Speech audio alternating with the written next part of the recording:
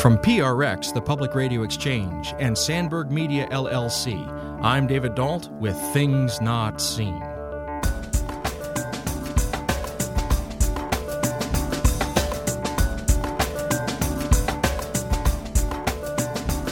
History has always been uncertain, and oftentimes the degree to which a person or community claims to be certain of their salvation, that's usually a direct relationship to the number of other communities and other people that aren't being allowed in. And so it's the nature of the case that assurance of God's salvation, assurance of our true Orthodox identity is always involved in strife and uncertainty and restlessness and instability.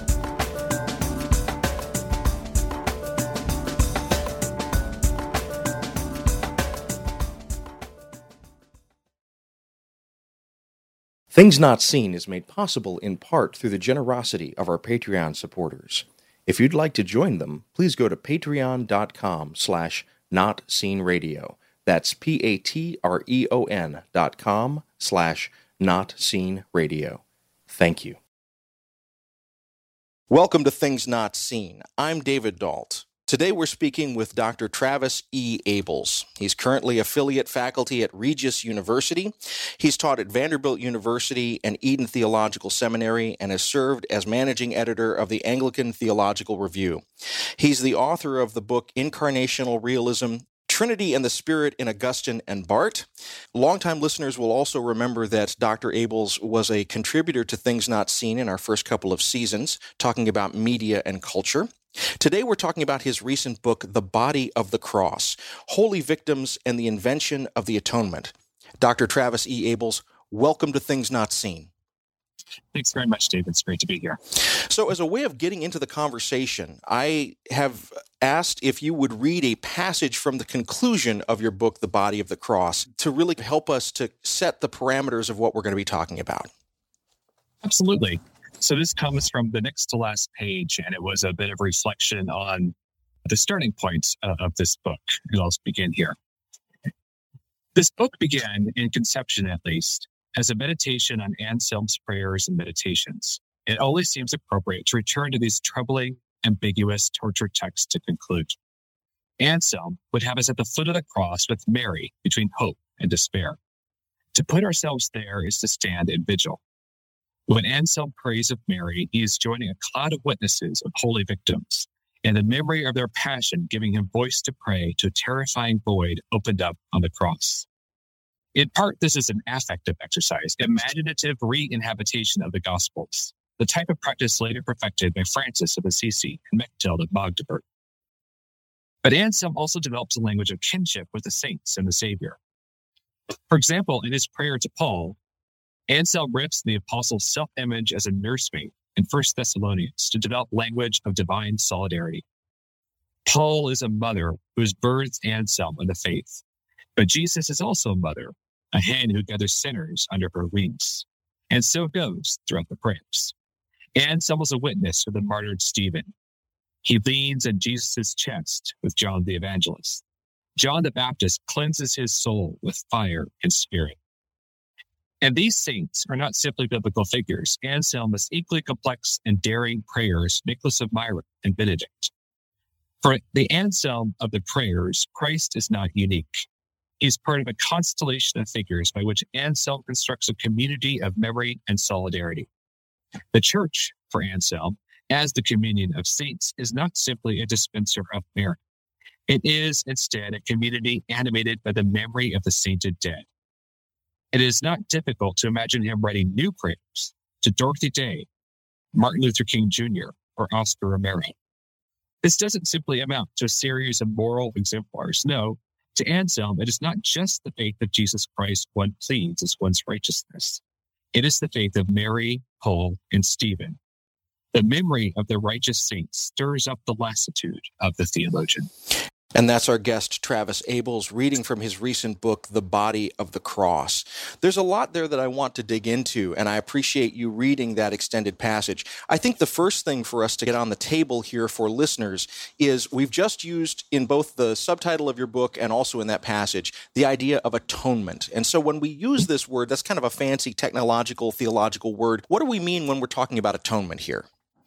Yeah, that's a great question. There are a couple levels at which you can answer that question. The first, most commonly, when Christians particularly talk about the word atonement, they mean the way the death of Jesus Christ reconciles humanity to God.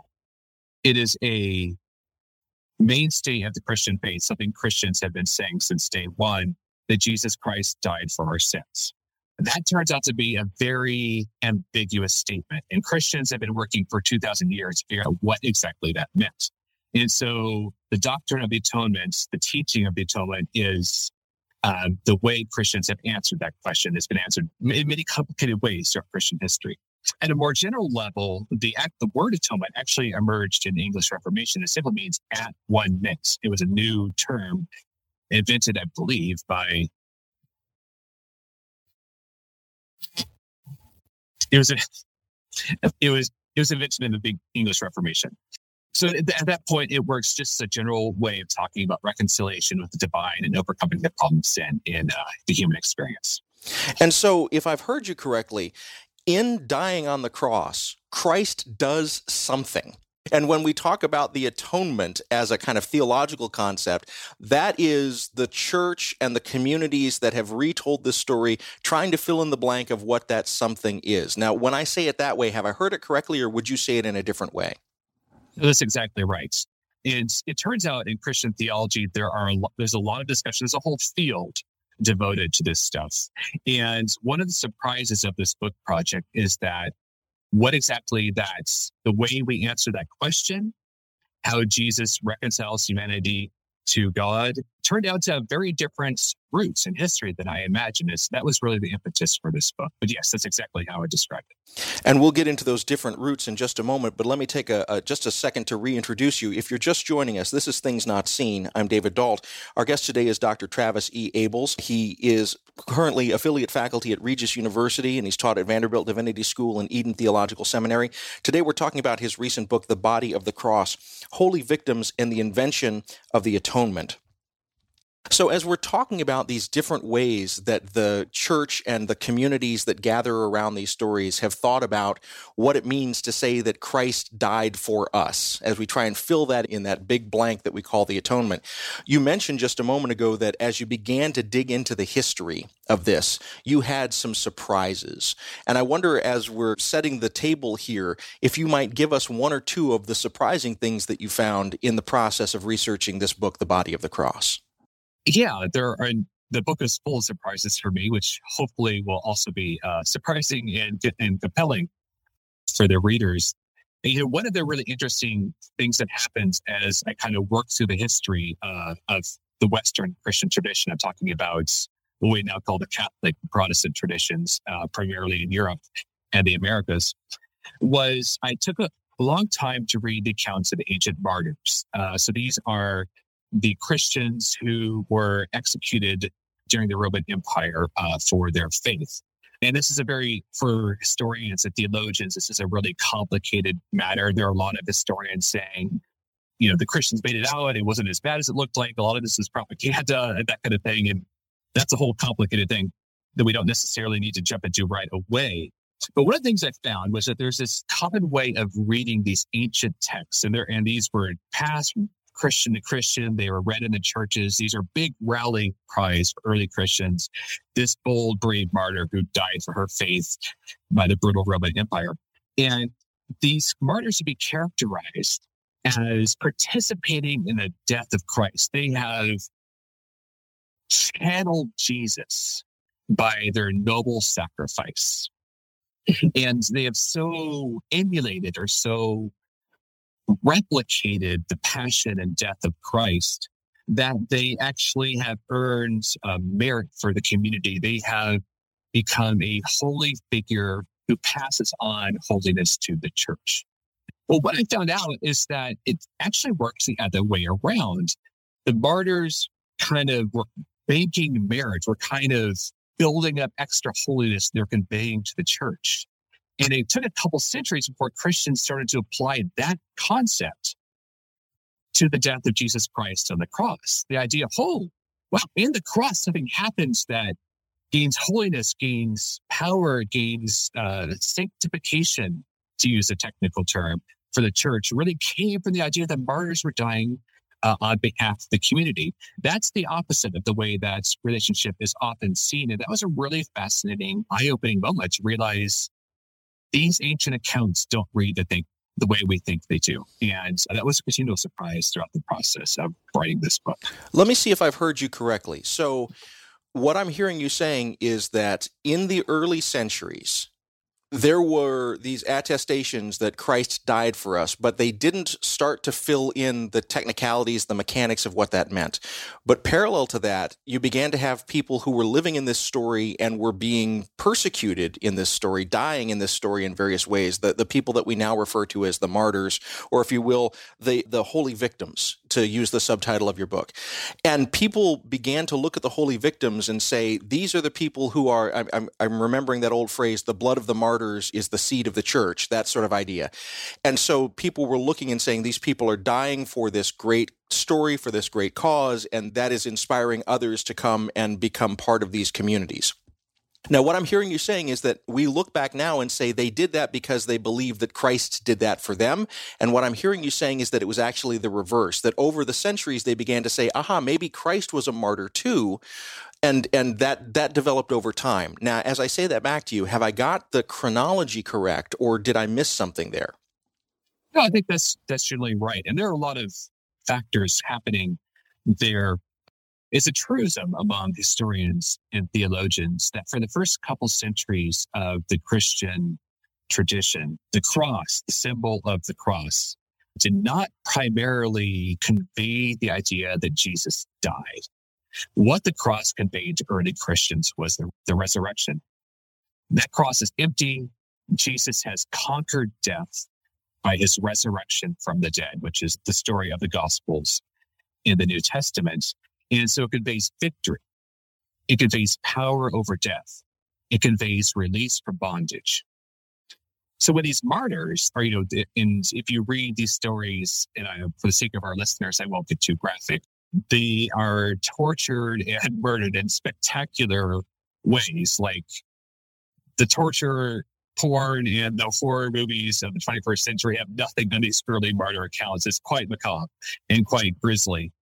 But they're going through these ordeals because they are empowered by this sense of resurrection victory over death and the powers of evil. And so because this symbol of resurrection is so empowering them, they are undergoing all kinds of spectacular deaths. And from that emerged the idea that death in itself has a kind of power because it was undergone so courageously, so nobly, so faithfully. And that was then applied to the death of Jesus himself. And so as we're moving towards our first break, what I'm hearing you saying is that the earliest story of the cross was the empty cross. It was the victory of the resurrection. And only later did we begin as a set of communities gathered around these Christian stories to begin to say, and something else was happening with that body that did something for us. But we have to get through several centuries before we arrive at that interpretation. Have I heard that correctly? Yes, that's exactly right. And I should say that particular part, the cross meaning resurrection and victory, wasn't a unique finding on my part. That's pretty well believed by most scholars of early Christianity. The big surprise was how things began to change as a result of the way these martyrs' deaths were seen. If you're just joining us, this is Things Not Seen. I'm David Dalt. We're speaking today with Dr. Travis E. Abels. He's currently affiliate faculty at Regis University. He's taught at Vanderbilt Divinity School and Eden Theological Seminary and has served as the managing editor of the Anglican Theological Review. He's the author of the book Incarnational Realism, Trinity and the Spirit in Augustine and Barth. And today we're talking about his recent book, The Body of the Cross, Holy Victims and the Invention of the Atonement. We'll be back in a moment. Things Not Seen is brought to you in part by Liturgical Press. Liturgical Press is a trusted publisher of resources on liturgy, scripture, theology, and spirituality. They've evolved to serve the changing needs of the Christian church, and they produce resources for pastoral leaders, teachers, engaged learners, and all leaders looking for quality books on faith and culture. Lit Press books are available at your favorite book retailer and online at litpress.org. That's litpress.org.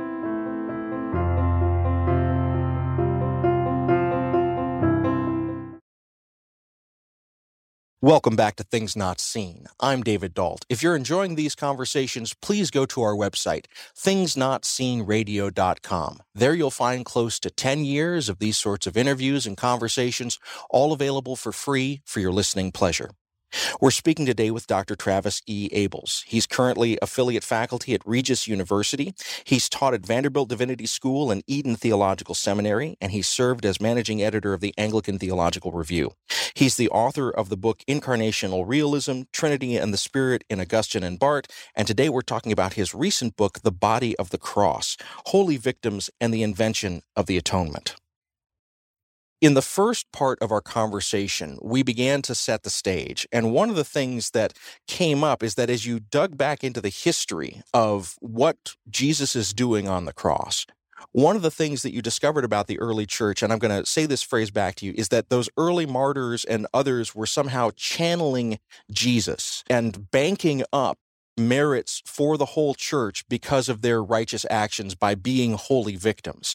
Now, my understanding from reading your book is that when we get into the Middle Ages and into what we call the Protestant Reformation, there begins to be a pushback against that notion of really participating in channeling Christ and banking up merits. But I wonder if you can maybe briefly unpack for us what the problem was with the Protestant reformers with this idea that somehow someone else's holy victimhood is getting merits for me.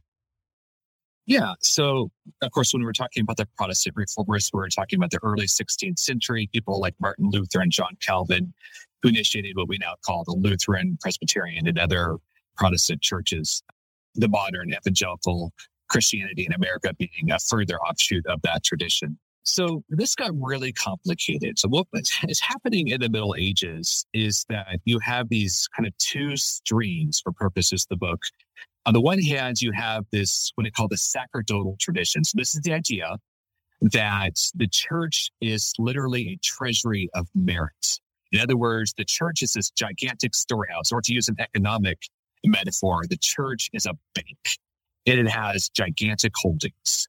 And if you make an appropriate withdrawal, then you can get some of that accrued merit, some of that capital to fund your spiritual life. And the way you did that was through the sacramental system as administered by a priest.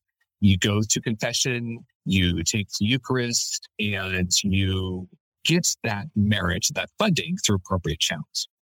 The church has a monopoly on these funds. Alongside that, in the Middle Ages, and it amps up as the centuries go by, is you have a series of what I call popular reformers. And these are people who opt out. They believe that I could preach the Bible on my own merits about ordination, about authorization by the church. You don't need a duly ordained priest to administer the sacraments, and believers can teach one another, minister to one another. You can have voluntary communities of believing folk. Most of those folks got branded as heretics, partly because of simple power play and on behalf of the church, and partly simply because the church believed that, there needed to be appropriate channels as ordained by God. And from one perspective, what happens with somebody like Martin Luther is he's just the latest in a long lines of reformers who are making this protest against the monopoly of the church, and he succeeds. He has the right political backing, he has the right connections, he has the right message, he has the right personality, and man, did that guy have Lowe's personality to actually make this movement succeed. There are other things going on there, but at one level, that was what was happening. And one of the things that dominated Luther's message in particular is stripping away that entire apparatus of institutional mediation, of institutional channeling of these spiritual resources, and saying, you can access God on your own. Faith alone will save you. Faith alone will convey the power and grace and forgiveness of God to you. It's an incredibly powerful message. In the right political circumstances, it catches like wildfire. And so that's all great. And that's all kind of classic textbook accounts of what happens to the Reformation. One of the implications of that, though, is that it narrows down the relationship between God and the believer to what I call the fragility of faith. The institutional apparatus is gone. Now it's dependent on you and your faith. There's somebody preaching the gospel to you. There's still a sacramental system, but it doesn't have the same kind of structural power that it used to. And that narrow little vessel, which is emotional, it's an exercise of your will, it's something that is interior, that now has to carry the entire weight of what for centuries has had this enormous institutional system to mediate the forgiveness of God. And from that narrowing down, that bottlenecking of the spiritual experience, all kinds of unforeseen implications took place. Let me see if I've heard you correctly. So in the early centuries of the church, we had communities that were in relationship to these holy victims. The martyr stories became an important part of the way that the good news was promulgated. And these were people to, in some ways, emulate, and that also they could, in some ways, intercede. And so we still see this in the Episcopalian Anglican tradition and the Catholic tradition and the Orthodox tradition. These are the saints that we sometimes pray with to get us closer to the things that we're asking for, the petitions that we have. And what I'm hearing you saying is that in the process of pushing back against that relational system where we're in relationship to the martyrs and the stories of the martyrs, instead it moved from this relationship with others who are suffering into a kind of emotional state. How do I feel? What is my belief system towards this particular set of propositions about Christ? And that became the important thing for Luther. Now, I realize we're moving in broad strokes and that there's a lot that's being left out here. But when I say it that way, am I venturing too far into caricature, or am I actually accurately depicting the movement that you saw between relationship to, for want of a better word, kind of pietistic emotion? Yeah, I think that's right. And of course, as you've already said, we're speaking in very broad terms here, and I hear 1,000 historians screaming right now at the broad simplifications. But that's the nature of the beast when you're telling a story this big. But no, that's generally right. And if I can, I want to back up for a second and illustrate this a little bit more clearly with a story. So a few centuries after Christ, there is this controversy in North Africa, colonized by Rome. This is a Christian era. This is a part of the official Roman Empire. And what happens is that there's a persecution. And the bishop, who is a guy by the name of Cyprian, bails when he realizes his life is in danger, and somebody else takes up his role in the city. As the Romans are going through the city, and they're rounding up notable Christians, sometimes they're the wealthy, sometimes the powerful, sometimes just somebody they're going to make an example of. And these folks would be brought into the prisons, they would undergo torture, interrogation, or whatever, would not yet be executed. These guys were known as the confessors. They confessed the faith, and their death was imminent. It hadn't yet happened yet. They're martyrs in the making. Somebody had a bright idea. Hey, see, they're basically dead. I mean, they're almost dead. They've undergone the torment, they've endured for the faith, they've pretty much got all of the spiritual power that a martyr does. Why don't I go ask them before they die if they'll pray on my behalf once they die? Like, once you get to God, hey, would you say a good word for me? And some of the confessors said, yeah, I got you. And from this develops this practice. The confessors would actually issue letters saying, I testify that when I die, go to heaven of God, I'm going to intercede on behalf of John Smith and ask God to take care of John and his family. A black market starts trading these letters, and the confessors so a few of the confessors, not a lot, start to make a bit of money. And then, they have people bringing in food or whatever. And so there's just this trade that develops with these confessors' letters. Cyprian comes back, says, hold on, this is not the way this is supposed to be working. Anyways, the bishop needs to be authorizing this. The bishop is one that dispenses this kind of forgiveness, not these confessors, whether they're going to die or not.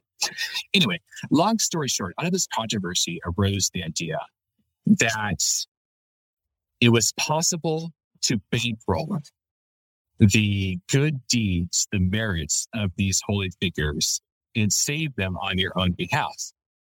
Over the course of many centuries, this develops into what you were just describing, what we now call the cult of the saints, which is very much part of the Catholic tradition and the Anglican tradition. There's, St. Stephen, pray for me, or Hail Marys, or the little medal that might be in the dashboard of your Uber driver or whatever. That is really what we're talking about. We're talking about the church as a treasury of merits. To use crass economic terms, some people earn more than they need. They invest it. The church has those holdings and it dispenses it as it sees fit. And these saints are building this up over the centuries. Reformation strips all that away because Luther's concern, Calvin's concern is no, that is idolatrous. That is giving glory to somebody other than God alone. If God alone is not acting on your behalf, that it's not certain, it's not sure, it's not the full power of God. You can't have certainty of salvation from some saints, no matter how holy that person was, praying on your behalf in heaven. You need to have the simple relationship between Christ and the believer and none of this other stuff. They might be like great moral stories to tell your children and guide them in the ways of becoming a good Christian, but they cannot grant you salvation or forgiveness of sin. Only God can do that. Let me take a moment and reintroduce you. If you're just joining us, this is Things Not Seen. I'm David Dalt. We're speaking today with Travis Abels. He's the author of the book Incarnational Realism, Trinity and the Spirit in Augustine and Barth. And today we're talking about his recent book, The Body of the Cross, Holy Victims and the Invention of the Atonement. So I just heard in what you were saying two terms that really rang out for me, idolatry and certainty.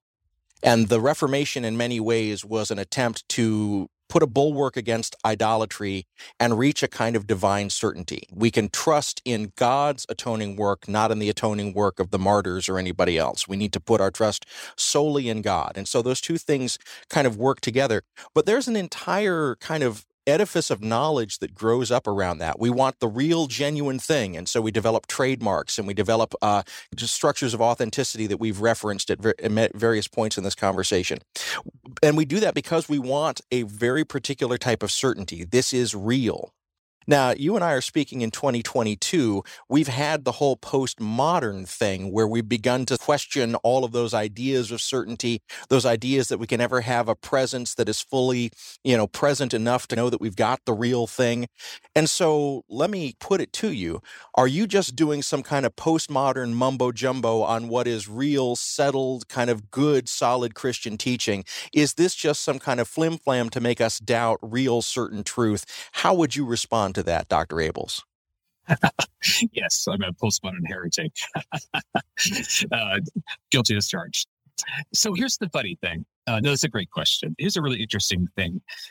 So a big theme of this book is about what Christians call election. Election is the idea that God has chosen me or my community, and that is certain. It's an enormously powerful idea because it gives me assurance. If God has preordained me to salvation, I'm good. You can't abuse that and just go and live however you want, whatever. There follows the idea that I have to have evidence. I have to prove that before the world. That means, typical Christian stuff, go to church, do good deeds, etc. But election is a powerful idea because it gives a community, it gives a tradition certainty of who they are. It gives them an identity. The funny thing about that, though, is that when you focus on the idea of election, it always inscribes a dividing line. It always erects a wall against the world. We are the chosen people. We are God's chosen ones, and nobody else is. And so the claim to having certainty of assurance of being God's people always means the division between us and them. In especially fraught times in history, and the Reformation was incredibly fraught, you had lots of communities saying, we're God's chosen ones. No, actually, we're God's chosen ones. And so you have enormous uncertainty, you have enormous strife, and you have literal people dying and being persecuted for taking the wrong position. And so one of the themes I was really looking at was how the quest for assurance, the quest for a solid identity, leads to religious strife. And I would hope that the implications of that would be pretty clear for present day. We are living in an era in which the idea of the traditional Christian America is very much in question. And we have emerging what is often called Christian nationalism. And this is this kind of nostalgic idea of being, we're the ones in power, we're the ones who are God's chosen people, and we're surrounded by all these other communities that are not. So I say all that to say that history has always been uncertain. And oftentimes the degree to which a person or community claims to be certain of their salvation, that's usually a direct relationship to the number of other communities and other people that aren't being allowed in. And so it's the nature of the case that assurance of God's salvation, assurance of our true Orthodox identity is always involved in strife and uncertainty and restlessness and instability. What I really like about that move, and you begin to do this towards the end of your book, and it really slams home in your conclusion. So when we have this idea of election, as you said, it always creates a dividing line, and you bring this up at various points in your book, The Body of the Cross. That's how we create scapegoats, that these sort of become the things upon which we place our fears and our sense of lesser than, and then we send the scapegoat out into the wilderness to die. And what's really interesting is the holy victims of the Roman Empire become the martyrs of the church. And the people that our power structures now don't want to make invisible, want to exclude, you begin to read that into our own 20th and 21st century sort of situations here in North America. And you say, yeah, and we've got holy victims now. They were the people who were lynched in the South. They were the people who were the victims of racial violence and other types of powered othering. And maybe these become for us in some ways connected to that same martyrdom tradition. It's a move that I think is really powerful, but I think it's a move that's going to make some people uncomfortable. So I'd like for you to maybe address, why is it that you're looking at someone like George Floyd and saying, yes, George Floyd is a martyr? Because some people are going to push back against that hard. Yeah, that's a great question. So two things I want to say there. First is to back up and to reaffirm what you just said. When we're talking about holy victims, we've been talking about saints and martyrs and that kind of figure a lot. Holy victims are also the rejected in this book. And from the beginning, I trace this through line of various communities that are excluded from Orthodox or true Christianity. Starts with what we now call Judaism, heretics known as the Gnostics, the popular reformers who are called heretics in the Middle Ages, the Anabaptists or radical reformers. These are the progenitors of what we now call the peace churches like Mennonites and the Amish. In the Reformation, there's always somebody who is assigned the scapegoat status. These are God's rejected. And as they take the punishments of God, they take it off the church, and therefore the church has that threat of divine punishment removed because it's put on this other guy, this scapegoat. And these are just as essential to the idea of the holy victim as the saints, the martyrs are. So that's at a thematic kind of level of the historical narrative. To speak from a personal perspective for a moment, when I was writing this book, on one hand, I was trying to answer a question, what we've been discussing, this historical question that came out of a classroom discussion. But I was also watching the news a lot, and I began the book in 2013. And in the immediately following years, we had Trayvon Martin, we had Ferguson, we had a series of highly publicized deaths of generally Black youth, Black men at the hands of either vigilantism or at the hands of police brutality. And we had a series of school shootings, several of which were close at home to me here in Denver, Colorado. And the prominence of violence on the national scale was impossible to ignore because it's so easy to forget that when we talk about the cross, we're talking about somebody who was viciously tortured and murdered by the state. Jesus was disappeared by the Roman power because he was an inconvenience nuisance. And Rome was very good, as I've already said, at making people pay for being political dissidents. So the cross is inherently violent. And one of my worries about atonement theology is that we tend to ignore that reality. The reason I felt like ending the book on racial violence was so important is because if we take the idea that Christians have often aligned themselves with state power and found their identity in being in power, and that power always comes at the cost of a scapegoated community. The question is really unavoidable. Who is the scapegoated community in 21st century America? And as I was watching the news, the answer to that question was unavoidable. Racial violence is one of the primary characteristics of our time. And there's a logic there. There's a pattern there that became very clear looking at the history that I was reading. If you're just joining us, this is Things Not Seen. I'm David Dalt. We're speaking today with Dr. Travis E. Abels. He's currently affiliate faculty at Regis University, and he's taught at Vanderbilt Divinity School and Eden Theological Seminary. He served as managing editor of the Anglican Theological Review and is the author of Incarnational Realism, Trinity and the Spirit in Augustine and Barth. Today we're talking about his recent book, The Body of the Cross, Holy Victims and the Invention of the Atonement. We'll be back in a moment. Welcome back to Things Not Seen. I'm David Dalt. Each week on our program, we bring you a rich conversation about culture and faith. If you're enjoying these conversations, please go to our website, thingsnotseenradio.com. There you'll find close to 10 years of these sorts of interviews and conversations, all available for free for your listening pleasure. We're speaking today with Dr. Travis E. Abels. He's currently affiliate faculty at Regis University. He's taught at Vanderbilt Divinity School and Eden Theological Seminary, and he served as the managing editor of the Anglican Theological Review. He's the author of Incarnational Realism, Trinity and the Spirit in Augustine and Barth, and today we're talking about his recent book, The Body of the Cross, Holy Victims and the Invention of the Atonement. Well, throughout your book, The Body of the Cross, there's one figure in particular that sort of keeps coming up as a kind of ghostly conversation partner, and that's the figure of Gustav Alain.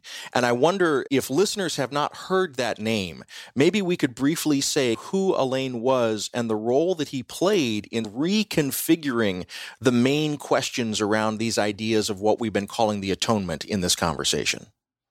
Yeah, that's a great question. And so this is one of those areas where we have a series of scholars focus on a very kind of arcane, esoteric question. And so I'll keep it pretty broad. The reason I'm interested in Alain is I discussed earlier this field, this discipline of theology known as atonement theology. And one of the impetuses for this book was what I call an echo chamber.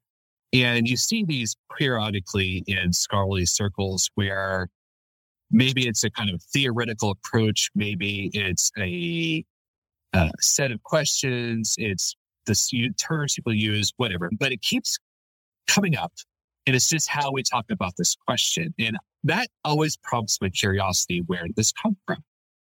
And in this case, there are a set of categories or a set of theories by which people tend to talk about the effects of the cross, the atonement theology. There are these 5 theories throughout Christian history that this thinker is a satisfaction theorist, this is a moral exemplar theorist, and whatever. The terms themselves aren't important. But I got really curious as to why everybody keeps repeating these 5 categories, because you don't see them until the 19th century. These are not somebody for the 12th century wasn't using this concept. And a lot of it came from textbooks in the 19th century, but there's one figure in particular, and that was Gustav Alain, that used them. He wrote it's a very small book called Christus Victor. It's a good book. It's well argued, it's well written, it's very accessible, and it's justifiably famous. But it's the benchmark that everybody who works in atonement theology uses. Everybody goes back to this one little book. Why is it so important? So that was a real impetus for taking on the investigation of this book. Alain himself was an interesting figure. He was a Swedish Lutheran bishop in part of what's now called Lundensian theology. There are a few other figures who tend to get read these days that are from the same school of thought. He was responding, I won't, get into the details of the situation, but responding to a particular situation in Swedish Lutheran politics in like the 1920s. This book comes out of that. And for whatever reason, it just catches fire. It becomes like the defining textbook of this field of theology. And everybody uses the categories that Olaine invented to think about atonement theology. What I thought was really interesting, though, about this book is that it has what I call a nostalgic pattern of history telling. This is very common in Protestant theologians because Protestants, of course, they have the Reformation, and it's in the name itself. Reformation means reforming, recapturing the past. There are a lot of theologians invested in the idea that the Christian tradition, the Western Christian tradition, had this incredible moment of creativity and power for the first few centuries. It became what we now call Roman Catholic Church. We had to break away from that. And so we're recapturing where we were 1,000 years ago. And so you had this moment of blooming and blossoming. You had this long decline, and then you had this recapturing of our former glories. He took that pattern and imposed an atonement theology. This guy named Irenaeus in the 2nd century had it. And then you had these proto-Catholic theologians that brought in all this stuff about the saints, about penance, the sacramental system, all these accretions and corruptions that the reformers have to strip away. And it was just downhill for 1,200 years until Luther came along and set the ship back on course. That pattern of blossoming, decline, and restoration shows up again and again. And it is an incredibly powerful story. It's a great way to hook your audience, a great way to tell a really powerful story about history. But usually when we take a pattern and impose it on our history, we are cutting a lot out to make it fit that story. And that was one of the real concerns I had as I saw the dominance of this little book by Gustav Helén. What's really fascinating to me about that is that, just as you said, this kind of way of doing this nostalgic pattern of history telling, as you were describing Olaine, what kept coming into my head was Julius Wellhausen in the documentary Source Hypothesis. Like there was this creative prophetic moment and then the priests ruined it. And you can map that onto a kind of anti-Catholicism in the same way that you're mapping Olaine onto an anti-Catholicism. What's really interesting to me is that you are providing a kind of alternative narrative, and I'm going to use your own words to describe what I mean. You say towards the end of the book that your view of atonement theology is that it is a machine for neutralizing suffering and rendering it transcendent, and the holy victims of the book are the ghosts in the machine, the dangerous memories whose deaths disturb complacent, tidy typologies. That is so different from the way that Olaine is thinking about this, sort of recapturing a noble, very creative past. You're saying, no, instead what we're looking at is a kind of slaughterhouse, a kind of way of always creating, like it's almost a machine for creating heretics and creating martyrs in this process of saying, we're elect and you're excluded. Now, I'm taking your quote and I'm beginning to dress it up in various ways. As I'm taking your words and saying this back to you, am I overplaying my hand? Am I reading you too strongly here, or would you feel like I've caught the spirit of how you're pushing back against this kind of nostalgic pattern of history telling that you find in the Christian tradition? Yeah, that term slaughterhouse is pretty powerful, but I think it's important to use language that shocks sometimes. And this is the great irony of talking about the cross, is that, again, I said this earlier, but often in the classroom, I teach undergraduates now. Some of you have a cross necklace on, or a cross sticker on your laptop, or whatever. It's this innocuous symbol that says Christianity. Think for a second about what it would mean if you had a noose around your neck, or an electric chair on a chain around your neck. That's what that symbol would have meant in the first few centuries of Christianity. This was a symbol of state terror. And the death by the cross was an infamously agonizing, slow, brutal way to die. And it was not peaceful. There were no roses on it. Jesus was not placid and looking blissfully up at heaven. He was dying in agony.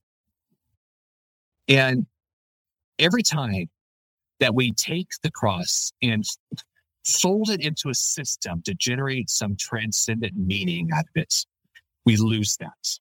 It's not to say that we should dwell on the macabre details or teach and preach the grisly moments and moments tortures that Jesus Christ has experienced on the cross, but we should never forget that it was a scandal. It was a slaughterhouse. It was something designed to terrify.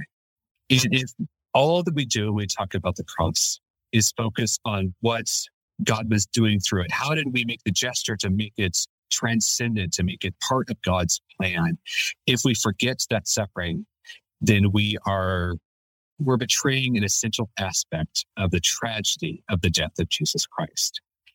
Let me take a quick moment and reintroduce you. If you're just joining us, this is Things Not Seen. I'm David Dalt. We're speaking today with Dr. Travis E. Abels.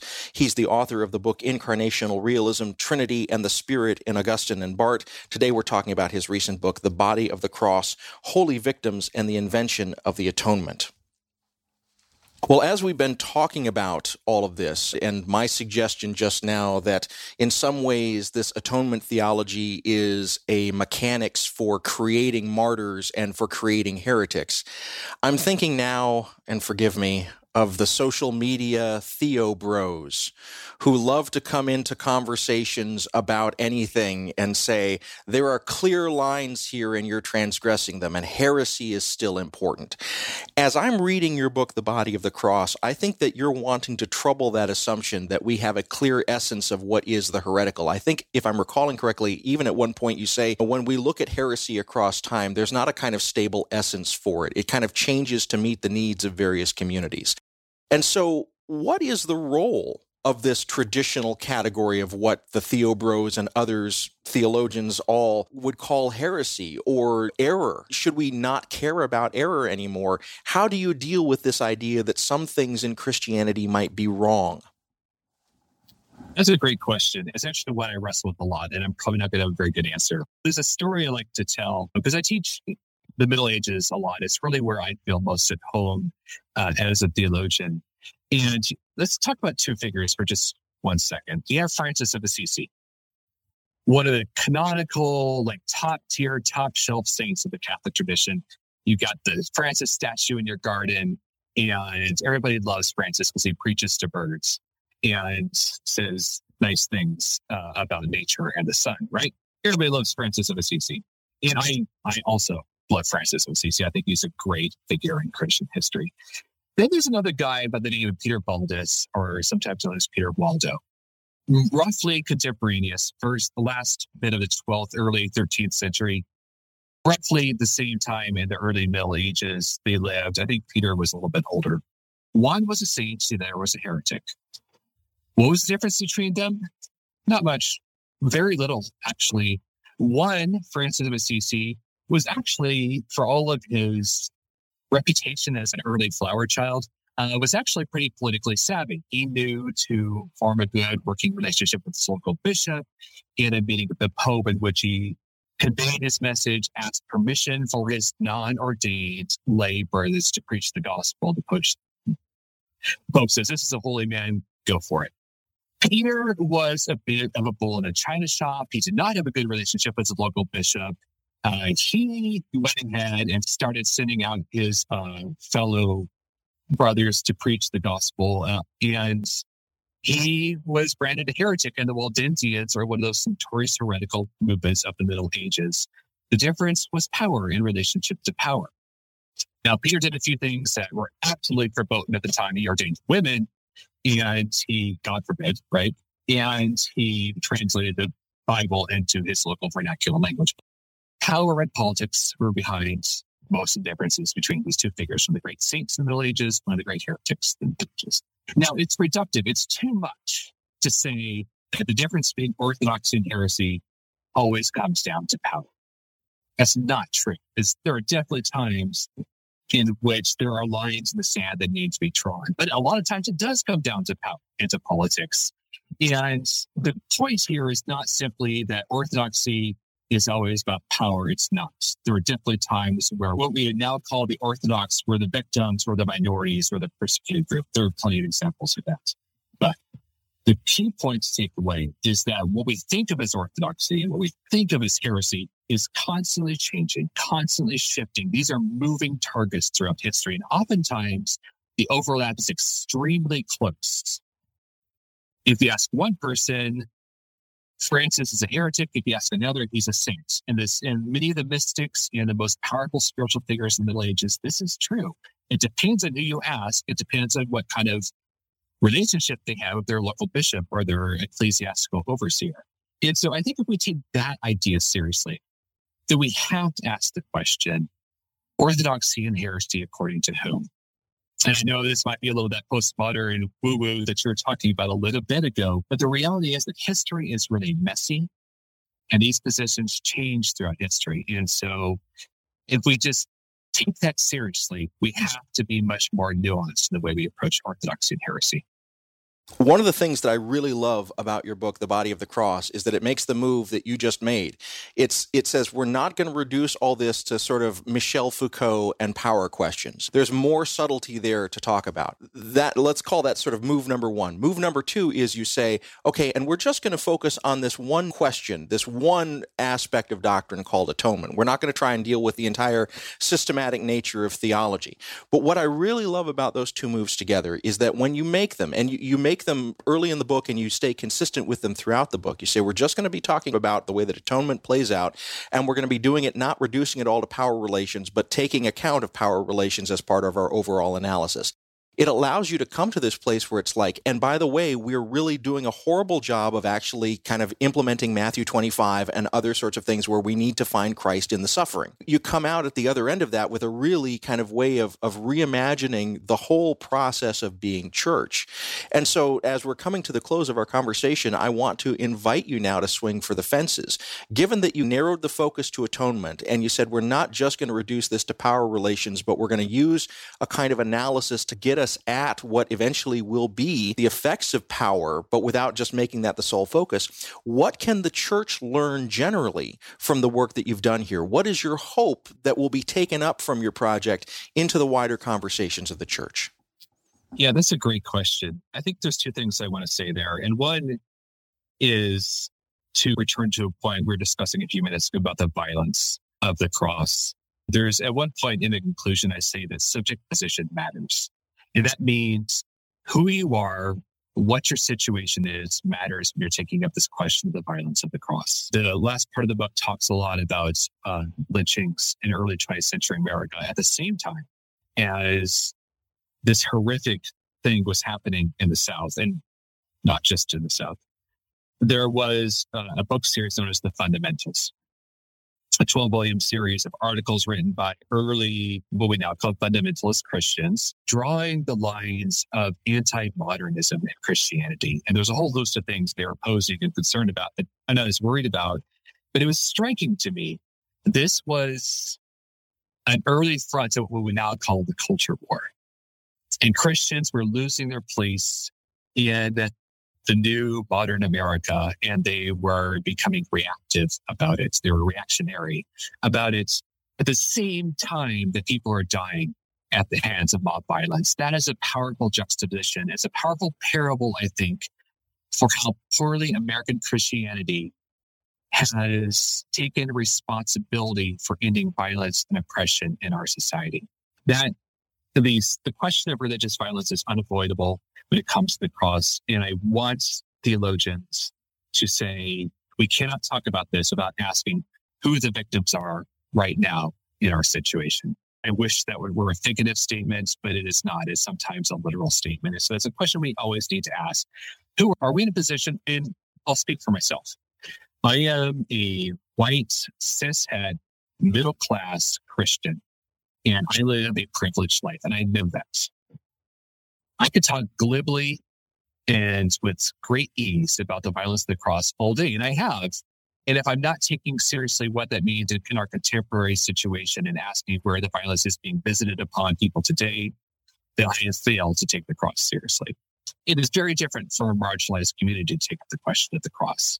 One of the big points of the last chapter is talking about early African-American spirituals and stories using the cross for empowerment, for hope, in ways that unlocked meaning for that community that aren't accessible for someone who's not experiencing the suffering that they are. And so I think that's an essential dimension how I approach the question of atonement.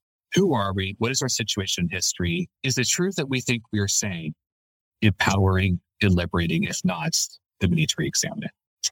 That's very idealistic, and I recognize that. The other thing I wanted to say was to speak from a personal perspective.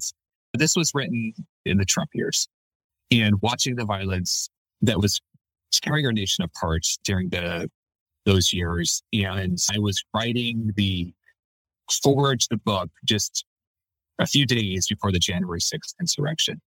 Of course, I couldn't see that happen, but I found it very difficult to identify as a Christian during the Trump years. And it's left an indelible stain upon my confession of faith, because I am now associated potentially in the minds of my conversation partner with people who tried to overthrow the government. And that is the precise kind of violence that I want theologians to have in mind as they talk about the cross.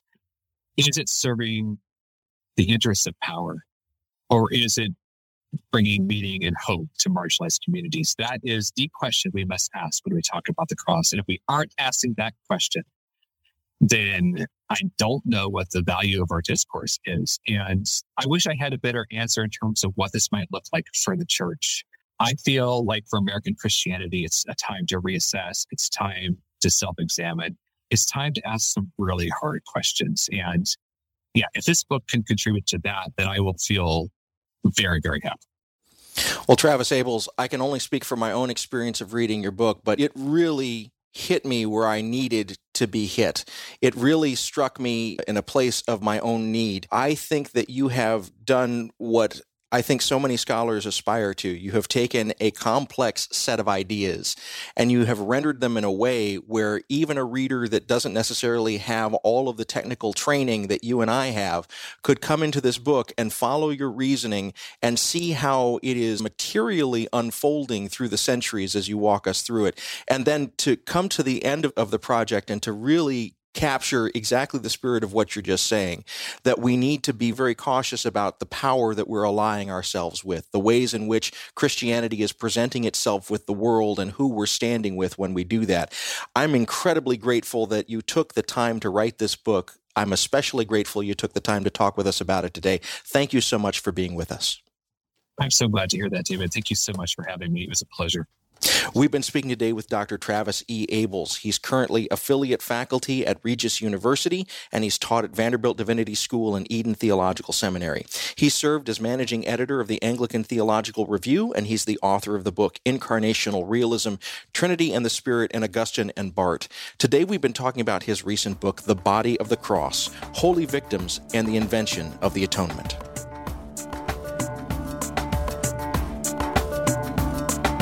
Things Not Seen is produced by Sandberg Media, LLC. We're distributed nationally by PRX, the Public Radio Exchange. Today's show was recorded at the William Adams Studios in beautiful Hyde Park here on the south side of Chicago, Illinois. Our studios have a home courtesy of the Zygon Center for Religion and Science, part of the Lutheran School of Theology at Chicago. Neither Zygon nor LSTC are responsible for the content of this program. Our theme music is composed by Gene Kija.